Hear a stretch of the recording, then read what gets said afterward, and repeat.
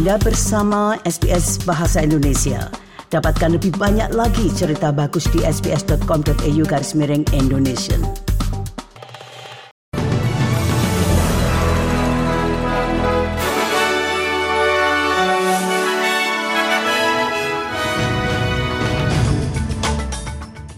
Sari berita untuk hari Jumat 24 Februari 2023.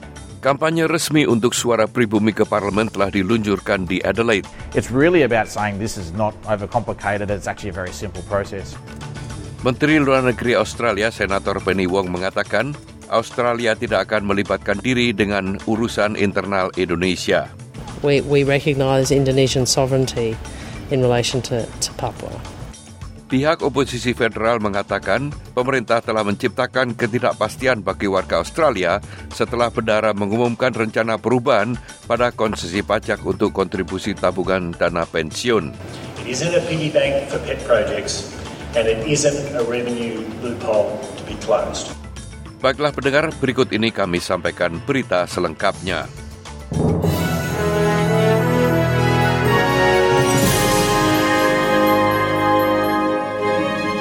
Berita selengkapnya. Kampanye resmi untuk suara pribumi ke parlemen telah diluncurkan di Adelaide. Ratusan pendukung telah berkumpul di Institut Kebudayaan Aborigin Nasional untuk peluncuran tersebut yang mereka harapkan akan menarik rasa kebanggaan nasional bagi para pemilih. Lebih dari 50% pemilih secara nasional harus memilih agar referendum itu berhasil, ditambah mayoritas pemilih di negara bagian. Namun, muncul juga kampanye untuk tidak memilih yang telah diluncurkan dengan dukungan dari kelompok Kristen dan anggota parlemen konservatif seperti Warren Mundine.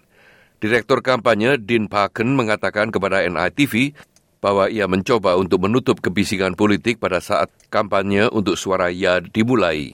Getting people to focus, we understand that some people have still got some, not necessarily exactly sure on what to say and how to say it in the communities.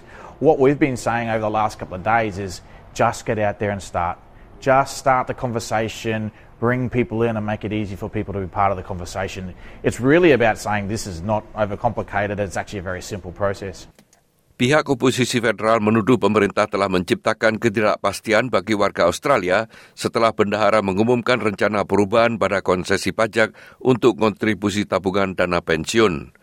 Bendahara Jim Chalmers telah mempertanyakan kesinambungan keringanan pajak di masa mendatang yang menurutnya akan membebankan anggaran federal sebesar dana pensiun pada tahun 2050. Chalmers telah merencanakan memberi batas maksimum saldo superannuation sebagai cara yang memungkinkan untuk membuat konsesi lebih terjangkau dan berkelanjutan. Namun, juru bicara keuangan pihak oposisi, Angus Taylor, mengatakan pihak koalisi akan memblokir perubahan peraturan saat ini. We need this government to avoid straying further from the Hawke-Keating legacy by forgetting that super is fundamentally Australians' money. Super is fundamentally Australians' money. It isn't a piggy bank for pet projects and it isn't a revenue loophole to be closed.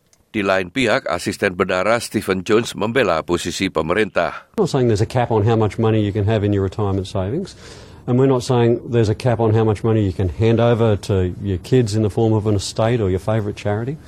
I'm not saying that at all. What we're saying is there is a legitimate question to be had about how much the Australian taxpayer, through the budget, subsidises your retirement savings through generous tax concessions on savings placed inside superannuation. Menteri Dalam Negeri Claire O'Neill mengecam keras kebijakan migrasi Australia, menggambarkannya sebagai telah rusak dan mundur.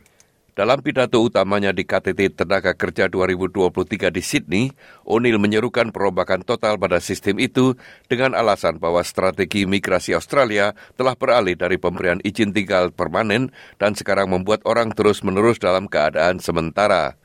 Ia mengatakan reformasi struktural diperlukan untuk membangun kembali sistem itu dan mengembalikan Australia ke dalam daftar tujuan bagi para migran.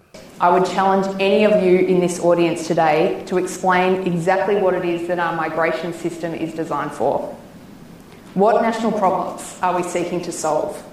How is this program helping Australia on its national journey as we look to the rest of the 2020s and beyond? I have been Home Affairs Minister now for 8 months. and no one yet has been able to answer these completely basic and fundamental questions. Tanggal 24 Februari menandai 1 tahun sejak Presiden Vladimir Putin memerintahkan hampir 200.000 pasukan Rusia untuk menyerang Ukraina. Negara-negara di seluruh dunia menunjukkan solidaritas mereka dengan Ukraina, mulai dari Menara Eiffel di Paris yang menyalakan lampu dengan warna bendera Ukraina biru dan kuning hingga ratusan penduduk Ukraina di Sydney yang berkumpul untuk menyalakan lilin di Katedral St. Mary. Sejak pasukan Rusia memasuki Ukraina, PBB memperkirakan lebih dari 7.000 warga sipil Ukraina telah tewas. Sementara itu, lebih dari 130.000 orang Rusia telah tewas dalam pertempuran menurut angka terbaru dari Kementerian Pertahanan Ukraina. Seorang warga Ukraina yang melarikan diri ke Australia, Tetiana Pisna bersama dengan putrinya yang berusia 13 tahun mengatakan ia telah menempuh perjalanan selama 6 hari yang berbahaya sebelum mereka akhirnya dapat terbang dengan pesawat dari Rumania. I was in shock.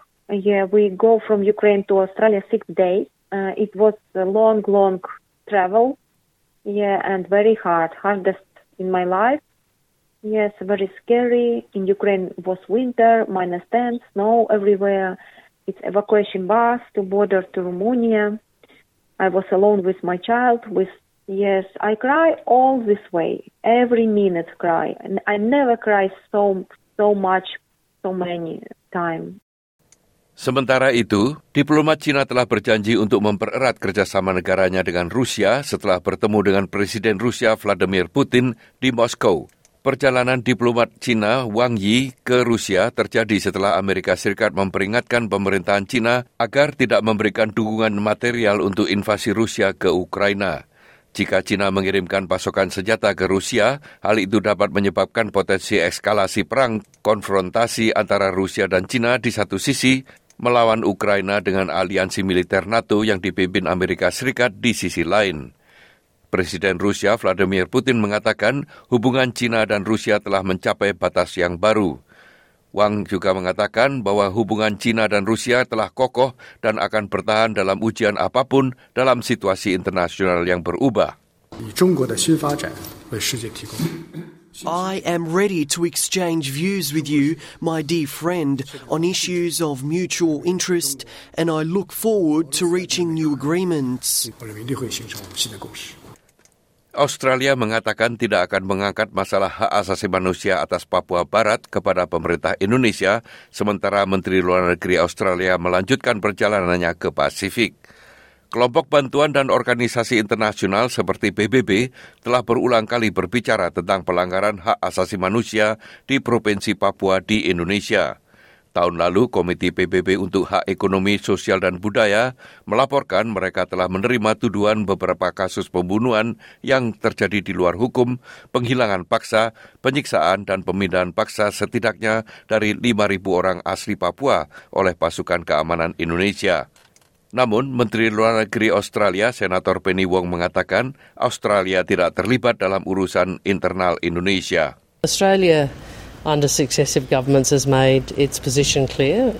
We recognise Indonesian sovereignty in relation to Papua, and it's a position that reflects a bipartisan position and a position that reflects our undertakings and commitments under the Lombok Treaty, and we remain committed to that. Maskapai penerbangan Qantas telah melaporkan laba interim sebelum pajak sebesar $1,43 miliar. Hal itu menandai kembalinya keuntungan pertama maskapai itu sejak pandemi virus corona 3 tahun yang lalu. Maskapai penerbangan nasional itu menderita kerugian sebesar $456 juta tahun lalu. Alan Joyce, CEO maskapai tersebut mengatakan rekor keuntungan ini disebabkan tingginya permintaan perjalanan yang menghasilkan pendapatan lebih tinggi lagi. The first is travel demand, which remains very robust, particularly leisure travel. That flows into the second factor, which is higher yields, particularly given most international airlines are still working to restore capacity back to pre-COVID levels. And the last driver is the $1 billion in restructuring benefits that are flowing through to our bottom line. Anda ingin mendengar cerita-cerita seperti ini? Dengarkan di Apple Podcast, Google Podcast, Spotify, atau dimanapun Anda mendapatkan podcast Anda.